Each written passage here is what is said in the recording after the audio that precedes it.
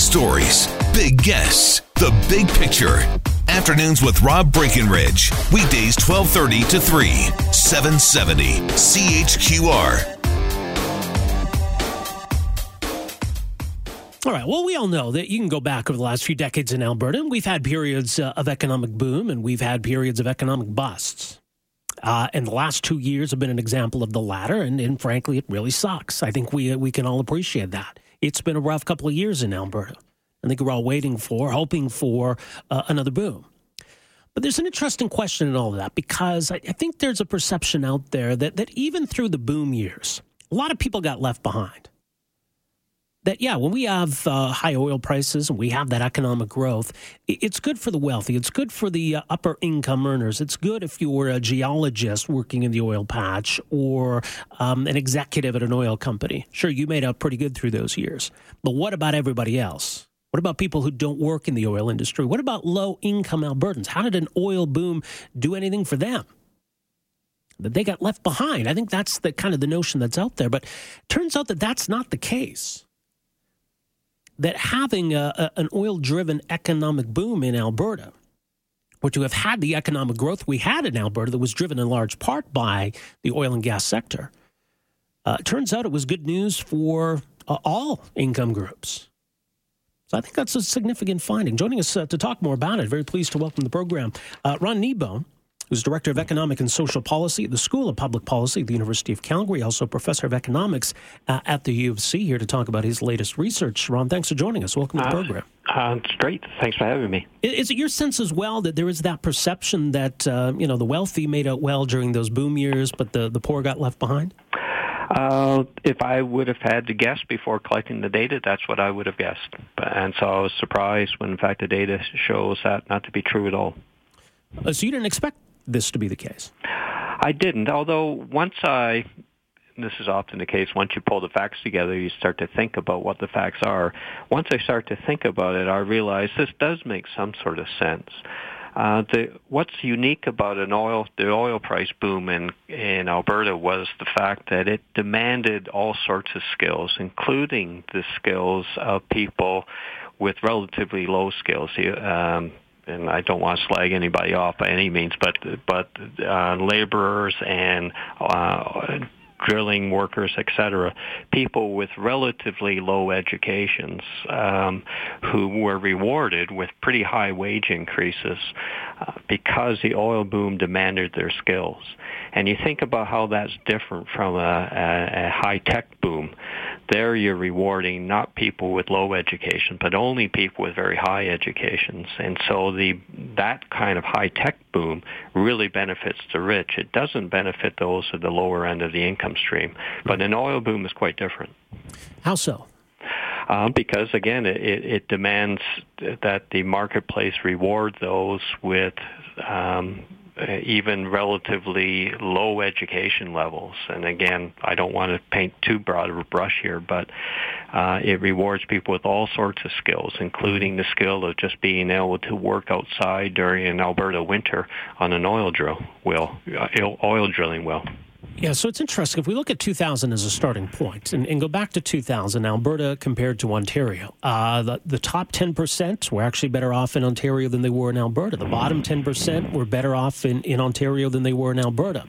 By 2015, that had changed dramatically in both cases. It really is quite dramatic. And again, it's useful to just emphasize this.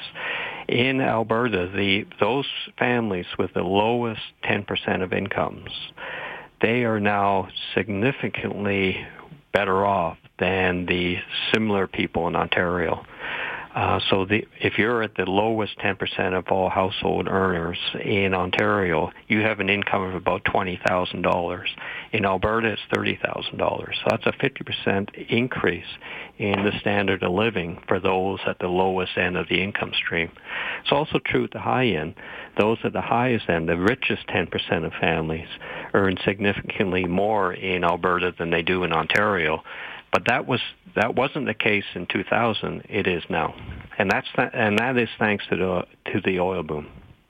That's interesting. Now, I mean, this looks just at income, right? This study. I know you've done other research, for example, on like the cost of housing in Calgary as an example. So in an economic boom, there are other economic pressures, though, that arise. I mean, the cost of goods, services, housing, for example, that can go up too. You bet, and you want to be careful when looking at these numbers. Although the incomes of people have gone up, so have the costs.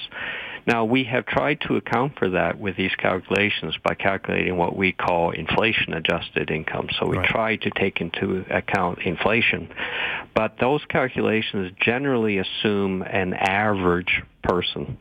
That because it's data the Statistics Canada puts out, but you're an income level that is very low, most of their income is going towards housing, and so we're not really doing a very good job of looking at the cost of their living. And in Alberta, in particular, the cost of housing has really gone up very quickly. Well, and it raises an interesting point when it comes to social policy and how best to help low-income earners. I mean, there's a lot of debate going on right now about minimum wage, obviously. Would we be better off focusing then less so on policies dealing with wage and more so on policies around things like housing affordability? Both those, you certainly want to emphasize housing affordability. That's very important. But it's also, we need to emphasize that nothing determines the well-being of a family more than providing them with a job. Mm-hmm. And nothing will make you better off than having a job. So, and if we need to be careful with our social policies, and this is always a trick that, yes, I'd like to give them a higher minimum wage, but if it costs people their jobs, then you're really not helping them. So we have to be careful with these things. All public policies are difficult, as I teach my students, and anyone who tells you that they know a clear answer probably doesn't understand the problem very well. Everything is tricky in these things. So yes, a minimum wage sounds really good, except for those who lost their job because of the increase in the minimum wage. And that comes down to how fast you do these things. It's the same thing with housing. It's great to provide housing, but how do you do that? Do you have government build housing, or do you incent the private sector to build housing? Those are very different options. I think there's a role for both those things, so we have to pay attention to both those options. Yeah, well, important points. More at policyschool.ca. Ron Kneebone, thanks so much for joining us here today. I appreciate this. You're welcome. Thank you. Take care. Ron Kneebone, Director of Economic and Social Policy at the School of Public Policy at the U of C. He's also professor of economics at the University of Calgary. So even he himself is surprised by these findings, and it's quite significant. Now, you're looking at all of this in 2015 constant dollars. So you're attempting to factor in inflation adjustment. So you look at the top 10%.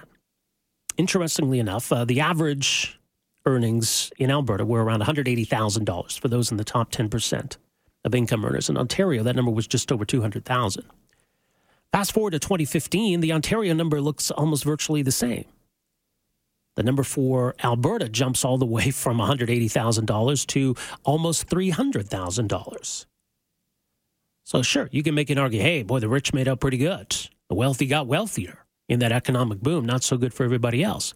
Well, hang on a second here. Let's look at the lowest 10%, the bottom 10%.